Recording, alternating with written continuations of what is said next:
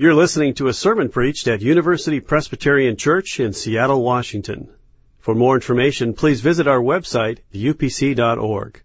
Well, we're here in part to resolve the question, do we look like them because we choose them? Or do we look like them because after spending so much time with them, we just start to look differently? Right? I'm talking about our companions, our very best friends. And you be the judges. We've got a little image here to try to rule on the decision. What do you think?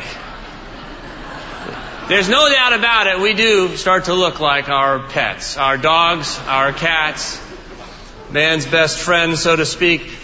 I was interested this week to stumble across a study to know the kind of fine research they're doing down at University of California, San Diego. They're actually studying this in 2004. They made a conclusion, and I want to read to you the complete extract because I know we have some scientists in our midst. This is what they came up with. We examined whether the frequent causal reports of people resembling their pets are accurate by having observers attempt to match dogs with their owners.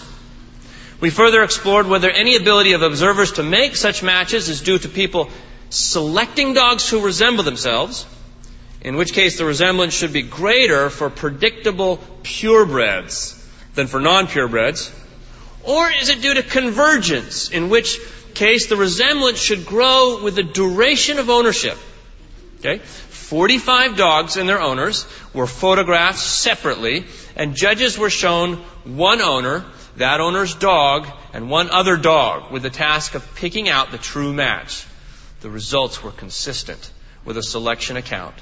Observers were able to match only purebred dogs with their owners, and there was no relation between the ability to pair a person with his or her pet and the time that they had cohabited. The ability to match people and pets did not seem to rely on any simple trait matching, like the size or hairiness. The results suggest that when people pick a pet, they seek one that at some level resembles themselves. And when they get a purebred, they get what they want. I don't know if that's good news or bad news to you folks. As you go home, you can be your own judge of that. But it says, yeah, we actually do look like our dogs. And it's not because we over time begin to take on their qualities or they ours. It's not a matter of convergence, the study says. It's a matter of selection. We tend to choose companions that are like ourselves. Isn't that interesting? And yet the writer in our text today, which is a proverb, will tell us that in the same way, humans become like their human companions. And it's not a matter of selection. It's a matter of convergence. It's not a matter of picking friends who are like you. It's a matter of walking with friends who are not like you and who make you like themselves over the course of time. That's what the writer of Proverbs would have you believe this morning. Now let's open up our Bibles to Proverbs 13, verse 20. And in fact, if you're able, I invite you to stand and let's together read this text, Proverbs 13, verse 20. You'll find on page 519 of the Pew Bible. Proverbs 13, we're just reading one verse, verse 20. If you're visiting with us, I'll say, when we're done reading, this is the word of the Lord, and if you believe it, you can say, thanks be to God. Listen carefully. You're reading God's word. Whoever walks with the wise becomes wise, but the companion of fools suffers harm. This is the word of the Lord. The grass withers and the flower fades, but what you just read lasts forever. Please be seated. When your companion, your friend, takes you out for a walk, you will come back differently. Now, you don't notice this necessarily when you take your dog out for a walk, although you may sometimes meet somebody along the way, and that might make a change in your life. But that 20-minute or 30-minute circuit doesn't necessarily seem to change you. But the contention of the proverb is that when you go out with a companion, when you walk with a friend, you're going to come back a different person. And here's the invitation of the morning. If that companion is a wise person, you come back wiser. Wow. There are a lot of means of grace in our lives, as the Reformers would have called them. Means by which God pours His grace into our lives to make a difference, to make a change, to make the promises of God more real in our experience. But who'd have thought our companions, just the people that we take walks to, the ordinary folks, that's what the book of Proverbs tells us. We come back changed. Well, why is this? I want to advance 3 reasons this morning to you, and then I want to take some time to apply that to your life, to invite you into the reality of this proverb personally. First, the 3 reasons why I think it is that companionship is transformational in our lives. That, as the proverb says, whoever walks with the wise becomes wise. But the companion of fools suffers harm. First reason is this, and that is that life is a walk. It's a walk. This is no big secret. I mean, the literature of the ages has oftentimes portrayed life as kind of a journey, a kind of a sequence, a progression from one event to the next. Right? And it's a progression that shapes our destiny. The existentialists taught us that every choice is determinative. With each little choice or each great choice, whichever magnitude, we're making a different destiny for ourselves. And that's what the existentialists would have us believe. This is kind of automatic. The Bible talks a lot about walking. It's a principal metaphor for the experience of life and for the experience of change. Because when the Bible talks about walking, it's always talking about that reality in the backdrop of God's invitation to come and walk with God. The word derek in Hebrew, which means road or way or path, is repeated 710 times in the Old Testament Hebrew Bible. It's just all over the place. That people are walking. They're on a path. They've got a journey. God has an intention for them that they get somewhere in life. And that each step in the process is important. So the foot becomes the decisive instrument. There's a lot of talk about the foot. Where will it go? It's that instrument by which we determine, will we go forward? Will we take the next step? Will we go to the right or to the left? As the writer of Proverbs says in 4:26, keep straight the path of your feet, and all your ways will be sure. Do not swerve to the right or to the left. Turn your foot away from evil. See, it's how you manage your foot that makes a difference in the wisdom tradition. What do you do with your foot? Right? You want to move it forward. You want to move it in sync with God's instructions. You want to move it up the path towards the invitation that God has extended to you and to me in grace. What is wisdom? It's not the same thing as intelligence. That's a kind of a native gift. Right? We've all got an intelligence. It's not the same thing as education. Many of us have been blessed with the opportunity to cultivate our intelligence with information and education. Wisdom is something different. It's a faculty of the Spirit. It's something very deep inside of us that comes out in action. It's a skill. It's a life skill. Wisdom is the truth about God embodied in life. Wisdom is the truth about God embodied in life. Sometimes the smartest of people, sometimes the most educated of people, cannot seem to apply the truth of God to our lives. We just struggle with it. The simplest of tasks seem to befuddle us. I remember a family friend of ours in California, very bright people, very, very well educated, and they were engaged with the challenge of a family vacation. I know maybe some of you are on a family vacation to Seattle this weekend, and you know that sometimes that's the most daunting of all challenges. Just simply to get from point A to point B by car, by airplane. Sometimes just getting to church can be a challenge as a family. This is a large family, and all different ages, and so they drive the SUV. They've done. Someone has done some planning. Right? Everybody's got a role. Everybody's got a function. One to take the smallest child, the other to get the stroller out, to get the bags, to get through to the line and all this. And so the SUV comes up to the curb, SFO, the 6 doors pop open instantly, and they look like a SWAT team. They're just kind of moving through the sidewalk and, into the airport and through security and all this. They get on the plane, catch their breath and go, well done. We have made it. We're on the plane. And someone says, "Did anybody park the car?" And sure enough, the car was curbside, all 6 doors open and idling. That's a long flight. In that instance, lacking a little bit in wisdom, whatever else this family had. It failed to be able to apply what they knew, the smarts, the idea, to action, to embody it. That's what wisdom is.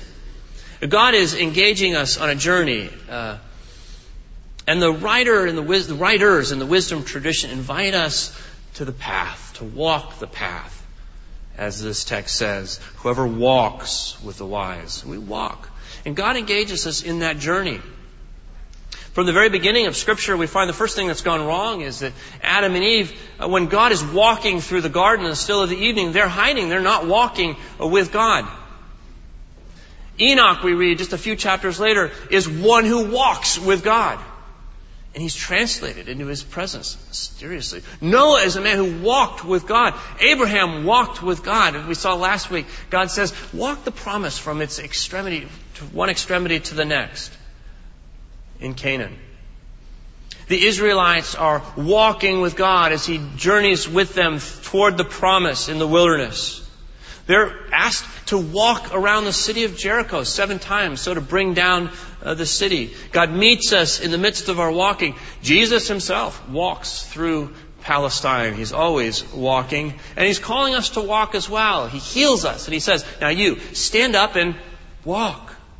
Right? Come and follow me, Jesus says. And then He walks away. He's always on the move.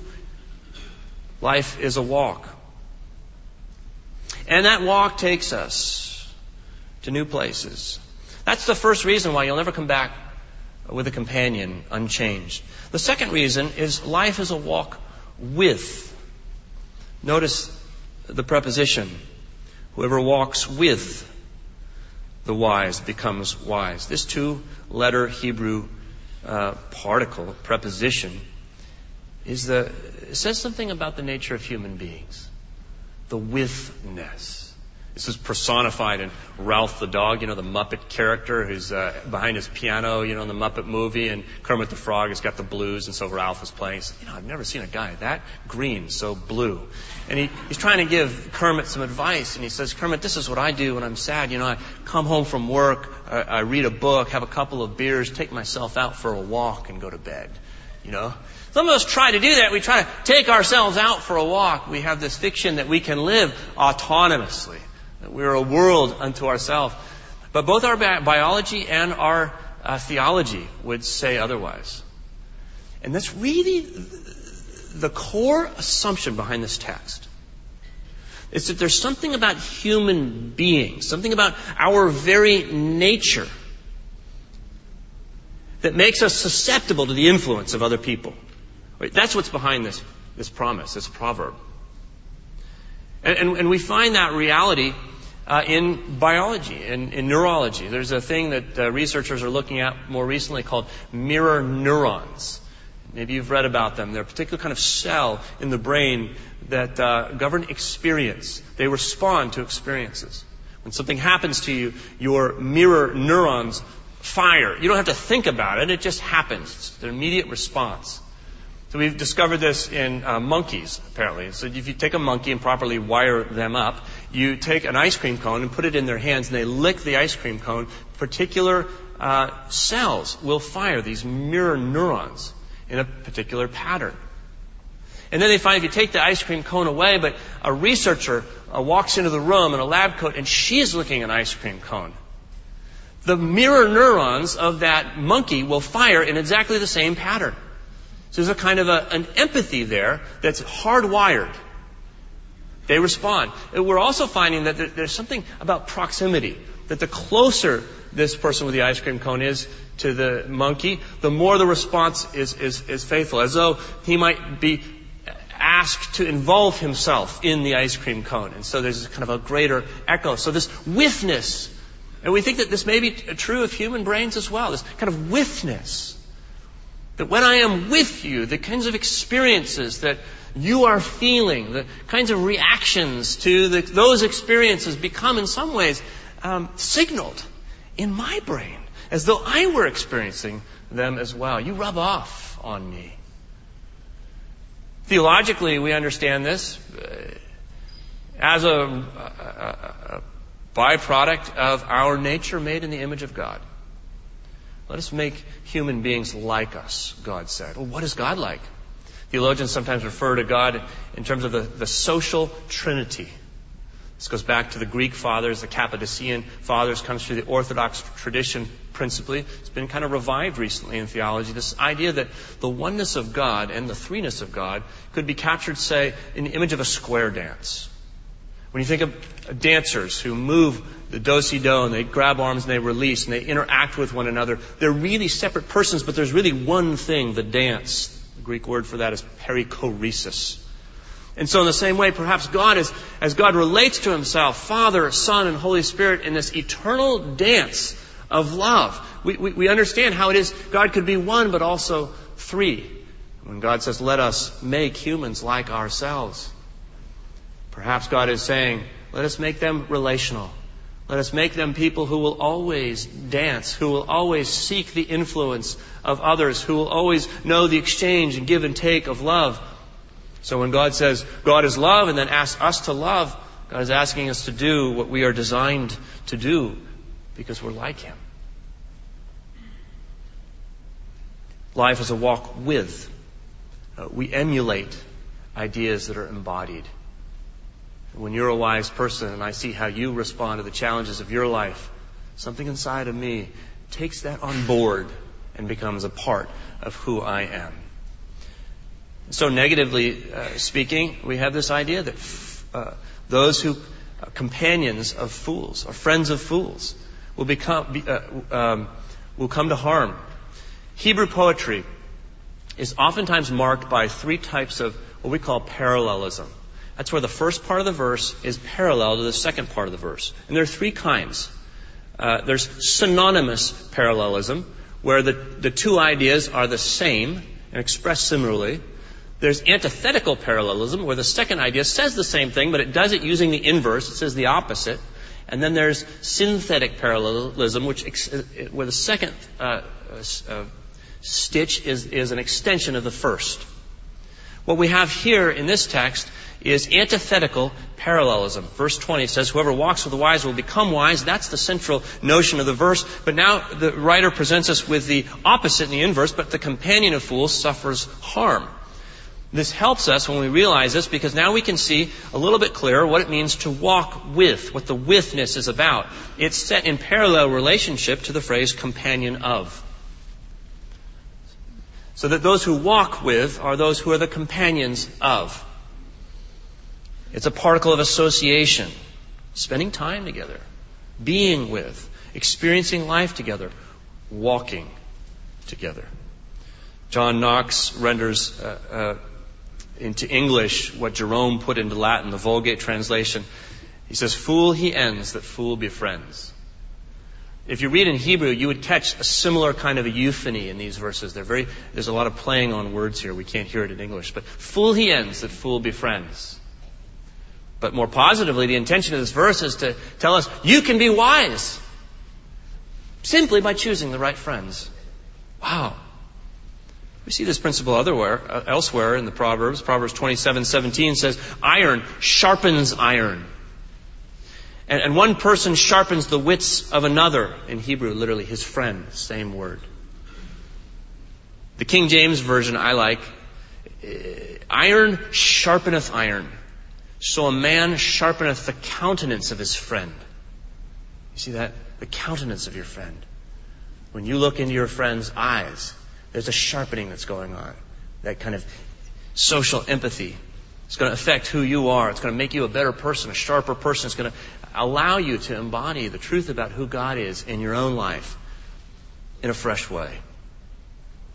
So, two reasons. One is that life is a walk, and walks take us places. The other is that life is a walk with people, and we're responsive to people. They change us. The third reason is that life is a walk with wisdom. Whoever walks with the wise, we are told, becomes wise. And I've told you what wisdom is. The embodiment of truth. in life. But what is folly, which is the opposing dyad in this pair? Folly is really not a thing in itself. I would go here with Augustine, who says that evil is not a thing, it's the absence of something. It's the absence of good. And I think in the same way that folly is not a thing, it's the absence of the good that we call wisdom. There are many ideas that can be embodied in action. That's folly when those ideas are not the idea that we belong to God, that we are His creatures, that He has made us, that He loves us, that He has a future for us. Yes, that He can change your heart and mind, your life and mine. Those are the ideas about God that can be embodied in wisdom. The ultimate and most important idea about ourselves is that we are His, whether we acknowledge it or not.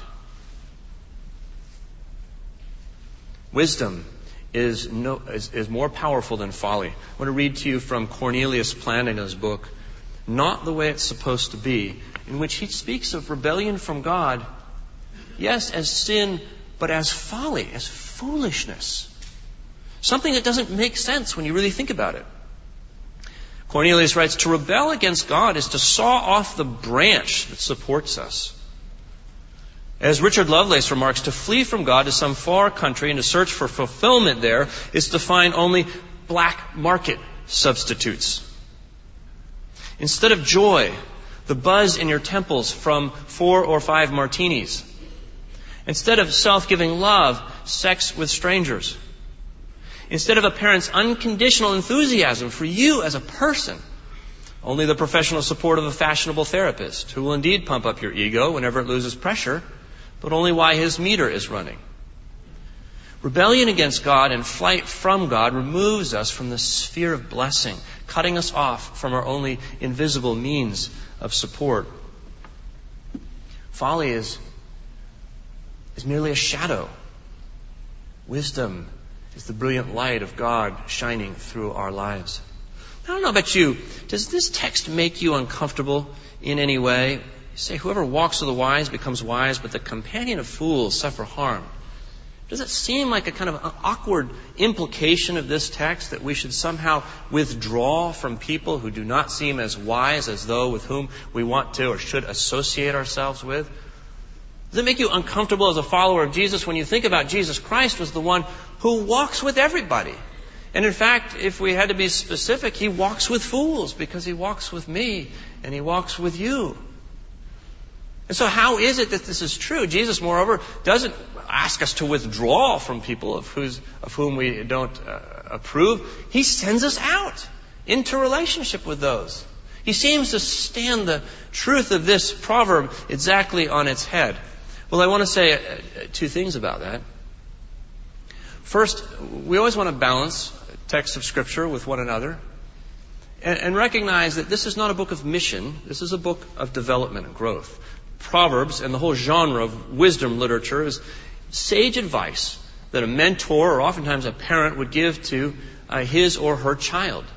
Here's how you will grow in life. Here's how you can become a successful person in life.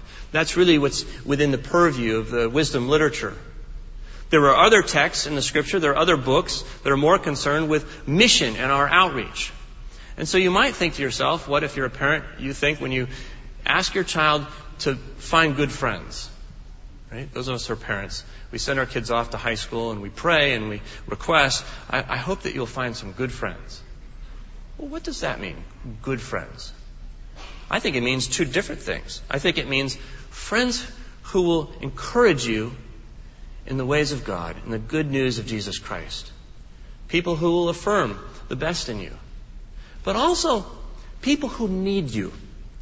People who can understand the love of Jesus Christ in a special way because you come alongside of them and befriend them. Those are 2 circles. There's a circle of growth and a circle of care, and they oftentimes significantly overlap. But there is a distinction to be made. Jesus Himself will know that His circle of growth is in the Trinity, the Father, Son, and Holy Spirit. That's where He is formed. His circle of care are the circles with which He sits in His earthly ministry with us, showing God's love, pouring it into our lives. So we can make a distinction here. The second thing I would say about this question, what about Jesus, is simply that Jesus is, as so often is the case, the exception that proves the rule. The Scriptures will speak of Jesus as the wisdom of God. The wisdom of God. He is the wisdom of God. Which is to say that Jesus is the one who makes this promise possible. Jesus is the one who gives authority to this proverb. If there were not wisdom that would someday come, ultimate wisdom, that would be the font of all other human wisdoms, then what assurance could the writer of this proverb have that wisdom would grow over time? How would the writer not know that folly would swallow up wisdom in the end? He's confident because prophetically, by the inspiration of the Holy Spirit, there is some sense that God is faithful and will be faithful, and in the end that faithfulness looks like the face of Jesus Christ, who comes to walk with fools. Jesus is the wisdom of God because He's the truth of God. He shows us everything we can know about who God is. C.S. Lewis sits with his dog one afternoon, smoking his pipe, I'm sure, and he's reading. And he's asking himself questions like you and I ask about the meaning of our lives and our challenges and adversities, and wonder why it happens this way. And as you know, if you've read any C.S. Lewis, he's always making up theories. He's saying, I bet this is what it is. He's got all these speculations, and then he looks into his dog's face. And he says, and this is in Reflections on the Psalms, he says, but of course, these conjectures as to why God does what He does are probably of no more value than my dog's ideas of what I am up to when I sit down to read. Right? Your dog is just wondering, man, she just hasn't moved for a long time. Is she still alive? The ball is here.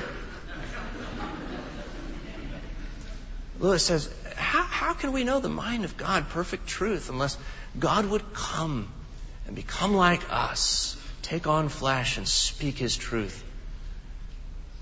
In speaking His truth and revealing to us the truth about God, He does so in embodied form, as wisdom would do. It's truth embodied, truth in life, truth that makes decisions, truth that acts, truth that walks. And so we find Jesus Christ is the most helpful of all wise ones. The writer of Hebrews notices this in chapter 2 and chapter 4. Because He Himself suffered when He was tempted, He is able to help those who are being tempted. For we do not have a high priest who is unable to sympathize with our weakness. We have one who's been tempted in every way, just as we are, yet without sin. See, the wisdom of God has faced every temptation that we would face, in some general sense, so we can look to Him. We can emulate Him. We can allow that social influence to transform us as we walk with Jesus. Well, these three reasons, life is a walk with, and a walk with wisdom, are the reasons I think we will never come back from a walk with a companion changed. But what about you? How would you apply this text to your life today? Well, I think it's fairly straightforward. You and I are called to walk with someone who will walk with us while she or he walks with Jesus Christ. To look for those people in your life. Because Jesus, His body physically, is on the right hand of God the Father. We said it in the Creed. But by analogy, He said, I leave behind another body, the church, the community, the communion of those who are wise fools because they walk with me. So the Apostle Paul, after arguing very eloquently that Jesus Christ is the wisdom of God, that all the wisdom of the ages and of human beings seemed to miss in the crucifixion, says, now, because Christ has ascended, be imitators of me as I am of Christ. 1 Corinthians 11:1. Be imitators of me as I am of Christ. I'm walking with Jesus. I'm not perfect, but I'm walking with Him, and surely there's something to be learned. Well, John Bunyan gives us this story of a journey, a walk from one place to the place of promise.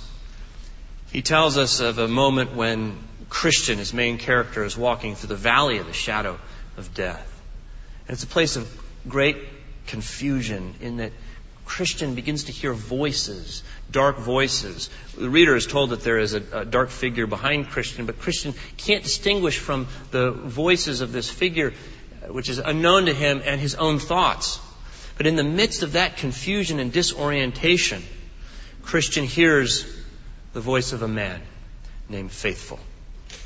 When Christian had traveled in this disconsolate condition some considerable time, he thought he heard the voice of a man as going before him, saying, "Though I walk through the valley of the shadow of death, I will fear none ill, for thou art with me." Then Christian was glad, and that for these reasons. First, because he gathered from thence that some who feared God were in this valley as well as himself. He's not alone. Second, for that he perceived God was with them, though in that dark and dismal state. And why not, thought he, with me? Though by reason of the impediment that attends this place, I cannot perceive it. And thirdly, for that he hoped, could he overtake them, to have company by and by. So he went on and called to him that was before, that one who journeys ahead on the path, and makes him his companion. 2 questions for you. In what area of your life would you like to apply God's truth? Where do you need skill? Think of that. Is there a part of your life that you just think, I could be doing this better, I know it, but I need some more skill, I need wisdom? What would that area be? Think about that. And the second question is, who do you know that's in your life, or who could be in your life, who's demonstrated wisdom in that area? Maybe you admire their marriage. Maybe you admire the way they work. Maybe you admire their relationship with God. Would you want to make them your companion? Write down their name. If something comes to mind, write it down or fix it in your memory. And I want to encourage you to address them. Even today, I want to encourage you to actually tell them, you're the person. You're a wise person in my life. And I thank you for that. Would you be willing to encourage them? I see some spouses squeezing some hands, because sometimes you're married to that person. And you'll become like them as you walk with them, and that's good news. In 1935, a man by the name of Bill Wilson was in a hotel called the Mayflower Hotel in Akron, Ohio. He was an alcoholic, and he had been dry for 5 months. Yet he was away on a business trip. It was the day before Mother's Day. He was feeling very much alone, and he could hear the clink of glasses and the laughter and the chatter in the bar by the lobby.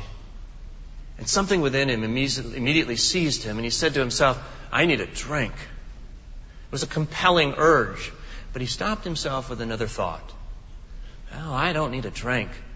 I need an alcoholic. And Bill Wilson went to a phone booth, and he began making phone calls, and he discovered that there was a doctor in town who was an alcoholic, and the two men met, and they became the founders of Alcoholics Anonymous. You're not looking for a perfect person.